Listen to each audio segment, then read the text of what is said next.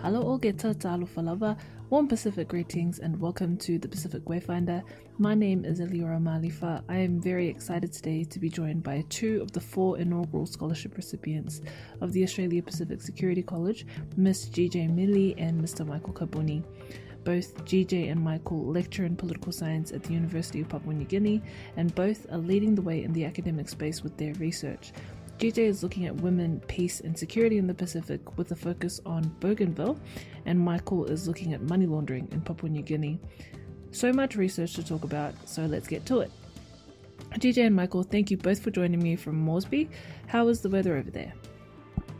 Yeah, the weather is good. Tropical PNG, always sunny. Yeah, thank you, Eliora, for having us. Everything is good here. Awesome. So to get things started today, could you both please give our listeners a brief background on your work and what has brought you to a PhD scholarship with the PSC? GJ, I'll start with you. Okay. So here at the University of Papua New Guinea, I teach a specific course called Gender Politics, which is a course in the whole political science program. And so that pretty much speaks to what my area of interest lies in terms of women's rights, women's political rights, and as well as, issues around gender-based violence. So in terms of the program with the Pacific Security College, I'm so honored because I feel like it's a very a unique opportunity as well, and it gives me a different perspective to look at issues in terms of like human security. Sometimes we look at more traditional security roles, and we neglect some of the most fundamental or important security issues that involves, just society and community in general. So yeah, I'm very excited to talk more about what I'll be doing or what I'm looking into when I do commence my studies. Amazing, thank you, GJ. Michael, would you mind doing the same? So I teach a course called Politics of Security. So we look at all range of security issues, traditional threats from another country, which would be a traditional view of security, but also the evolving landscape in security studies, where we look at terrorist organizations, crime, international crime syndicates, and human security. So I might jump in when we talk about the Bougainville issue as well.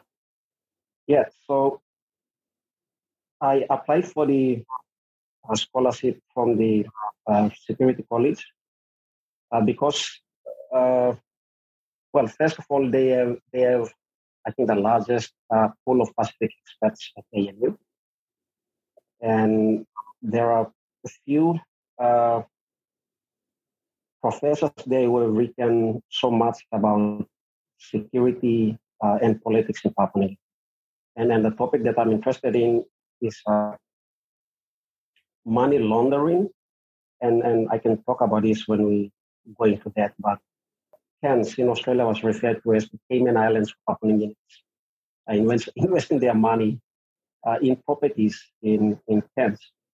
Yeah, so two reasons why I went for this scholarship is because it's a very specific. It has a very specific focus on security in the Pacific. Plus, they have the largest pool of Pacific experts at ANU.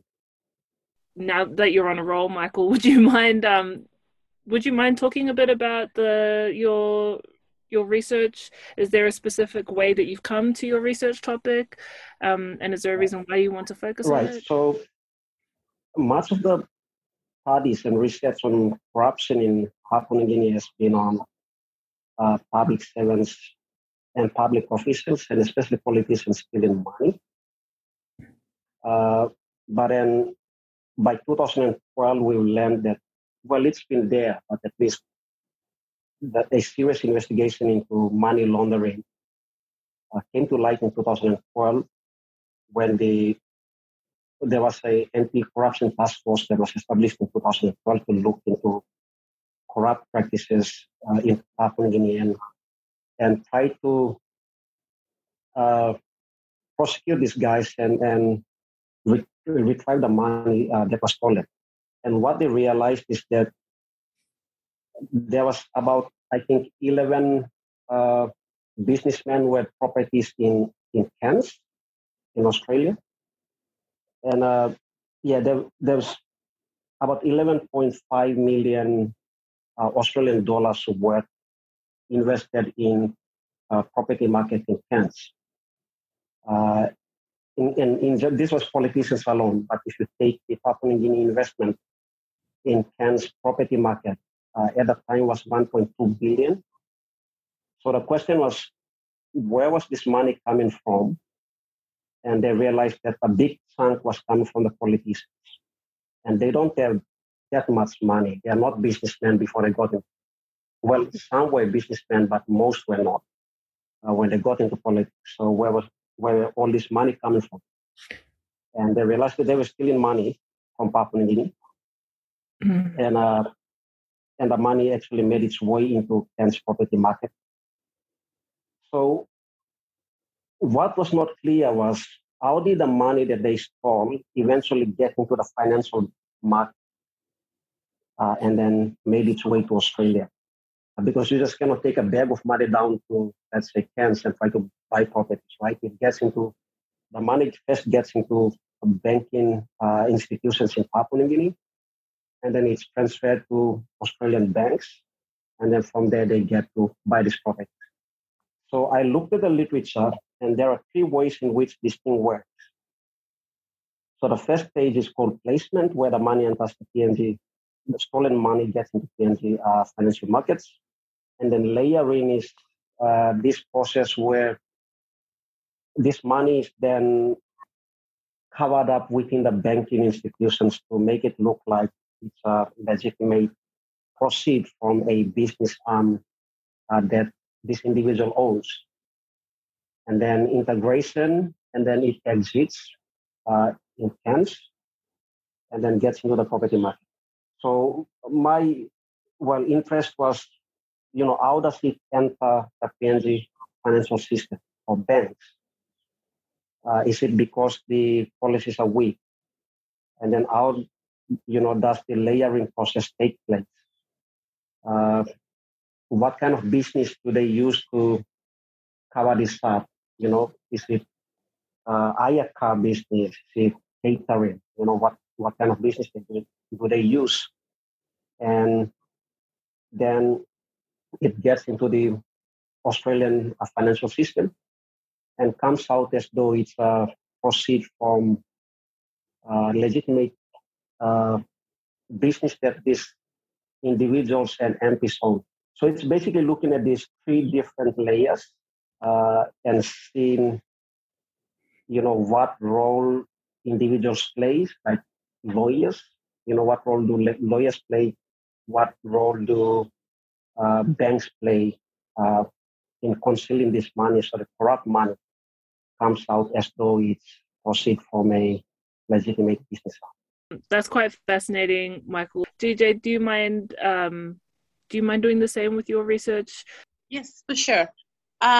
So my research, like I mentioned, my area of focus is looking at, women in politics and just equality for women and looking at gender-based violence and issues surrounding that. So because with the Pacific Security College now, I've looked at a slightly different angle at what my area of interest lies in. So I'm looking at peace, women, peace, and security, and then I'm looking at a case study of Bougainville. So, like I mentioned, human security is a pretty big issue. And in terms of leadership for women in the Pacific, in Papua New Guinea, and in Bougainville, it's very, very important that women have to be like equal stakeholders or equal shareholders in terms of decision making. So we see a big lack in that in PNG generally. So my area of interest, I think, stemmed when I went for the observation for the referendum in 2018 in Bougainville. So I was very interested in the peace building process and especially in the involvement of women. Like, how did they do that? Because I also observed the community governments that they have established there. And so the women and men are both equal stakeholders in decision making in the community. And so upon seeing that, I felt that, oh, this is something really good that I could research into. So yeah, that's basically it. I'll just be, so I have 4 kind of main questions that actually guide my research into Bougainville. So I'm just looking at why does gender and politics matter in terms of peace and security in Bougainville and in Papua New Guinea generally, and then how do the community governments, it's unique for Bougainville. So in PNG, we do not have that. We have the local level governments, but I think it's framed a little bit differently. So how is the community governments aided women's participation in leadership and decision making?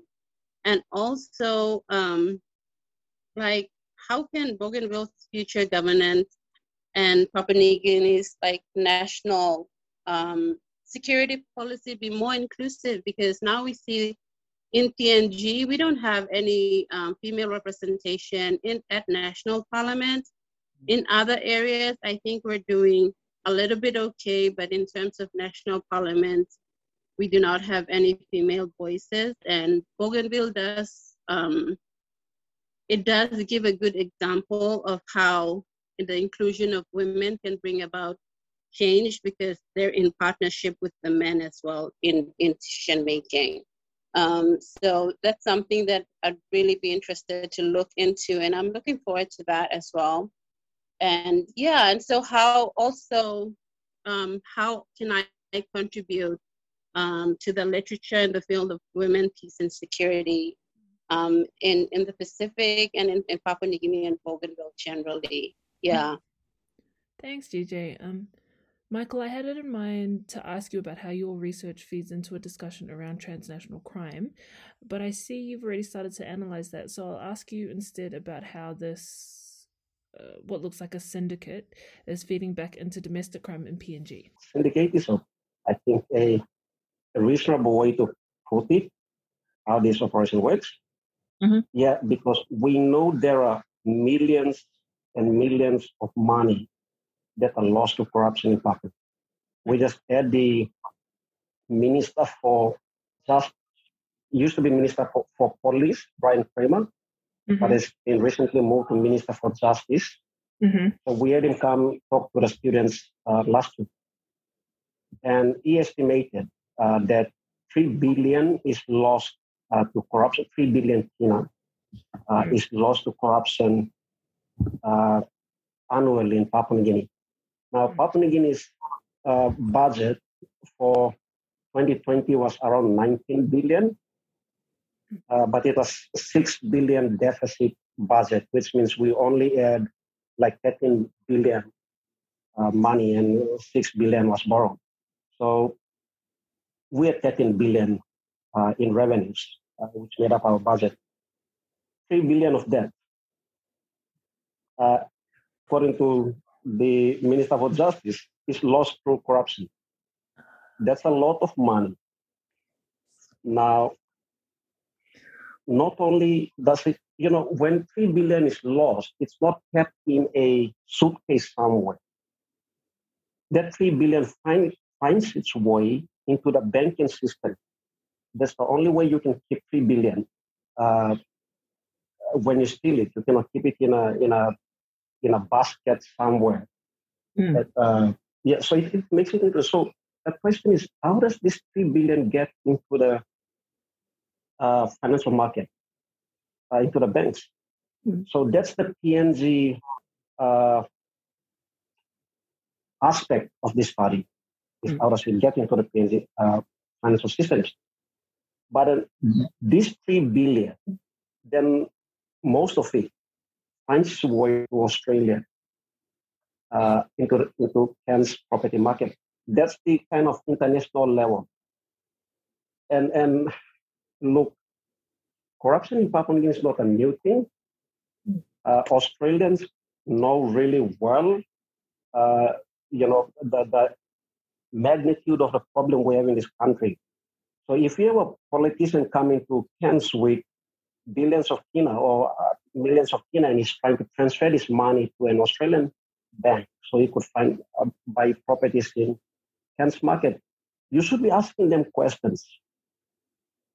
How did you get this money? What is your financial, transaction record? Do you have a business that is enough to generate 5 million? Yeah, in a couple of months. Do you have that? So what's that records? If a lawyer, and it's interesting because an Australian lawyer who practices in Papua New Guinea is now before the courts, trying to explain his part in the I think it's 90 million Australian dollars that was stolen from Oktedi. Yeah. And this lawyer has played a part in it. So asking these lawyers, where did your client get this money? So you can say it's kind of a syndicate because lawyers help with that, banks help with that, not only Papua New Guinea lawyers and banks. The fact that money gets to Cairns, there is an international aspect to this study. Yeah? Nice. Thank you, Michael. This question is for the both of you, and it's something that I've asked the other PhD candidates we've had on the podcast. Could you both please jump ahead and describe the projected outcomes of your research? Yeah, sure. So basically, I do hope for my research, eventual outcome would be probably to inform policy making, because human security issues are there's so many things that you can look at, but I'm specifically looking at the main issue right now, which I feel like in terms of Papua New Guinea is getting women into parliaments, having that equal representation. And I feel like Bougainville has a really, really good model.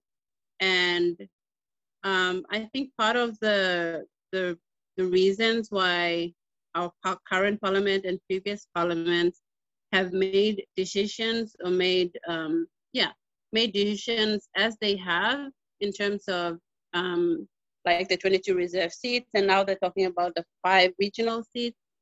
It's because they're misinformed. They don't really know what temporary special measures, what it constitutes. It's just, I think, a lot of misinformation. So I hope that, my general research will contribute, towards information and also in policy making.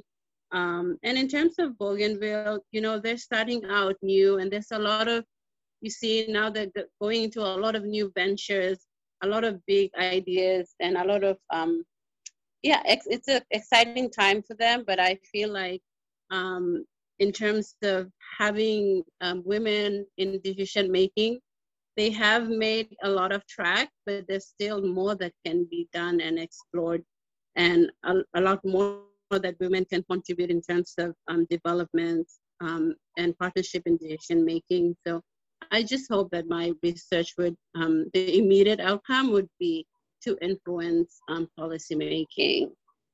Yeah. Yeah. Thanks, GJ. And you, Michael? Can I just comment on GJ's? Yeah, sure. I've done a bit of work on Bougainville and especially the role of women during a crisis, right? And engage with the literature. And for GJ's research, I think one of the immediate impacts is that they had a referendum, but that does not necessarily mean they will gain independence. It's still within PNG Parliament's domain to decide that. That was part of the peace agreement. So PNG Parliament will get to decide it. So the next phase is called consultations. So these consultations are going on between Papua New Guinea representatives and Bougainville representatives. So when I speak to Bougainville women, they feel that they are excluded in the consultation. And even my conversations with women, for the women MPs. So if you're an MP, you automatically have access to this negotiating table, which means for Bougainville women have automatic access to the negotiating table because they are MPs. The three reserve women who won the research seat that it is talked about, plus one that won the open seat, so there are four. But do they speak in these consultations? And the answer is no. The last consultation, only one woman was allowed to speak. 3 others were there as observers, which means they observed, but they didn't speak. So they've gained something that is almost impossible to achieve in Papua New Guinea, which is to have 3 women research seats. And this is something they need to sustain. In a male-dominated society, you can easily lose that. So Bougainville society is a bit interesting. It's matrilineal. Matrilineal is the male, kind of male, female. Female own the land. So they kind of, traditionally they are very, very influential standing, but in formal government institutions, they kind of don't. And it was the post-crisis that they got to get these 3 research seats. So studies like GJ's will actually kind of keep reminding people of the role that women play. And this consultation will go on for a few years. I know that Bougainvilleans are like, we'll get our independence in 2025. That might not happen, and the consultations will go on. So that this kind of research is important. It reminds people of the role that women play and keep this pressure of having women in a negotiating table until whenever both Papua New Guinea and Bougainville decide on whatever the political settlement is for Bougainville. All right, so just did what Gigi said. I think that's really interesting. Thanks, Michael. GJ, how do you think you might be looking at that in your research? Yeah, I mean, yes, that will be something that I'll be looking at because obviously it's something very recent and very current. And it's something that is going on in a lot of conversations within Bougainville itself and in Papua New Guinea. So like Michael said, yes, like he was also conducting the focus group for his research, one of the researches that he was doing. And it's very interesting too when he talks about how even though there are women in the House of Representatives, like they still play more kind of like submissive roles where they're not given the opportunity to really participate actively. So yeah, it will definitely be something that I will incorporate or put into my research. Michael, you didn't talk about the outcomes for your research. What are the outcomes that you see for your research? I was just gonna let it pass. Okay. So outcomes.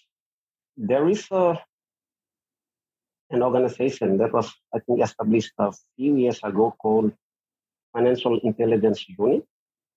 So it's established within the Papua New Guinea Central Bank. And their role is to develop legislations, well, not develop legislations, but advise government and propose, changes to legislations to minimize money laundering in Papua New Guinea. So I'll say two things that my research might help in is first inform the public, when the results comes out or finding comes out, so it can generate this discussion on why this thing is serious. 13 billion lost every year is not in a country that actually struggles to generate revenue. And sorry, not 13 billion, but 3 billion lost every year is a lot of money. So we talk about these little things, 1 million not accounted for, and we get stuck into this.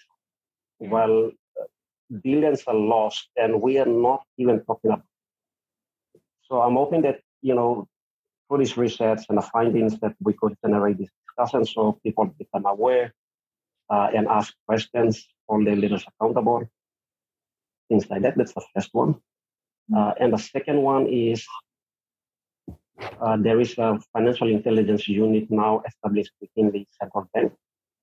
So in the few coming years, they'll be driving for legislation, stronger legislations. They've just recently called up Bank of PNG to explain fraudulent activities. Sorry, not Bank of PNG. BSP. BSP. The Financial Intelligence Unit has now asked the bank to come out and explain some fraudulent activities that they suspect is taking place, and they are accommodating it. So they are starting to do this job. So I'm hoping that, for this study, I'll be not only looking at, how the money enters the formal market systems and kind of appears to be a legitimate proceed from a, business somewhere, but also looking at best practices around the world or developing countries and how they minimize fraudulent activities. And hopefully that will help with the work of the Financial Intelligence Unit in proposing stronger legislations and policy frameworks so that they could minimize how this dirty money gets into the financial market. So now that we've actually got Michael's proposed outcomes for his research, I wanted to ask you both, as Pacific academics, how important do you think it is for Pacific people to be undertaking this research? GJ, we'll start with you. Yep, so I can go ahead with that. So I feel that it's very important because firstly, we bring that local context or perspective to academia and especially to research, and then the outcome of research, which is obviously literature that will contribute to that. I feel like it's a big gap because we do have Pacific researchers, but not too many of us that can be able to contribute. So sometimes we see, I do get a little bit frustrated because I see that we have fellow researchers, but who are not local, that do come and write about some issues or some situation, whatever it is that is happening, but they don't have that context, the local context or background knowledge to be able to really articulate what is happening. So it's purely scholarship for them, but for us, it's something that is it's personal because it's a place in a community that we are a big part of, and it's our identity as well. So yeah, that's something that I hope to build literature in the area that I'm focused on in the Pacific. Yeah, I totally agree. Michael, would you have any thoughts on that? Why is it important for a Pacific academic such as yourself to be undertaking your research? Yeah, so we bring Pacific voice, our lived experience. Something that let's say if you're an Australian and you are conducting a research in Papua New Guinea, you don't understand the culture, you don't understand, maybe you understand the literature, but you don't understand the culture. You don't understand why people behave the way they do, why they steal, yeah, or why there are not enough women in parliament. And why are people not voting women, even women not voting women candidates? Yeah, so you, as an Australian, you have a limited access, but also limited understanding on why people behave the way they do. And for Papua New Guineans, we understand why. As a Pacific Islander, let's say we understand why things happen the way they do in the Pacific. So we bring that perspective that you probably wouldn't have as an Australian, as a New Zealand, or anywhere else. Yeah. Yeah. So I'm happy for this, but happy for this research fund that is allowing us to funding our studies. Yeah. But we also bring this unique Pacific lived experience. Thank you, Michael. Okay, before we finish up, I have one last question, and that is, what role do you both think Australia has in furthering the agenda for both of your research areas? Yeah, so I just, I think it goes a little in line with the question that we just talked about. I feel that, Australia obviously has this big brother status in the Pacific and for Papua New Guinea as well. And I just feel most of the development projects or development agendas that they do have to try to push, it should have a focus of having local solutions to local problems so that there's more effectiveness in how you reach an end goal or an outcome. So we do recognize that Australia is a very important partner, but in order to be very successful in whatever it's rolling out, in terms of my research and in terms of women getting into politics and into parliament or addressing issues like gender-based violence or social accusation-related violence, we have to look at local solutions to all of these problems. Yeah, so we don't have out of something that is not just even contextualized to our current situation and bringing these kinds of things that we think that will work here, but that would not. So yeah, just basically that. Agree. And how about you, Michael? What role does Australia play in furthering the agenda for your area? Yeah, well, I talked about how politicians steal money and buy properties in Australia. So it's very much an Australian issue as it is a Papua New Guinean issue, because national crime is taking place right there. Sorry, Australian backyard in Cairns. And you don't want to be this country that is acting as the Cayman Islands for the Pacific. That's not a reputation to be proud of. And on that note, I would like to thank you both for joining me today on this episode of the Pacific Wayfinder. Miss GJ Millie and Mr. Michael Kabuni, many thanks to you both for sharing your knowledge. That wraps up another episode of the Pacific Wayfinder. You can find a link to this episode on our website, pacificsecurity.net. You can always find us on Facebook at Australia Pacific Security College or on Twitter at PSC_ANU. And you can listen to the Pacific Wayfinder on Google, Apple, and Spotify podcasts. The theme song that you are listening to is Tabaran by Not Drowning Waving. And please tune in next time for more discussions on the Pacific Wayfinder.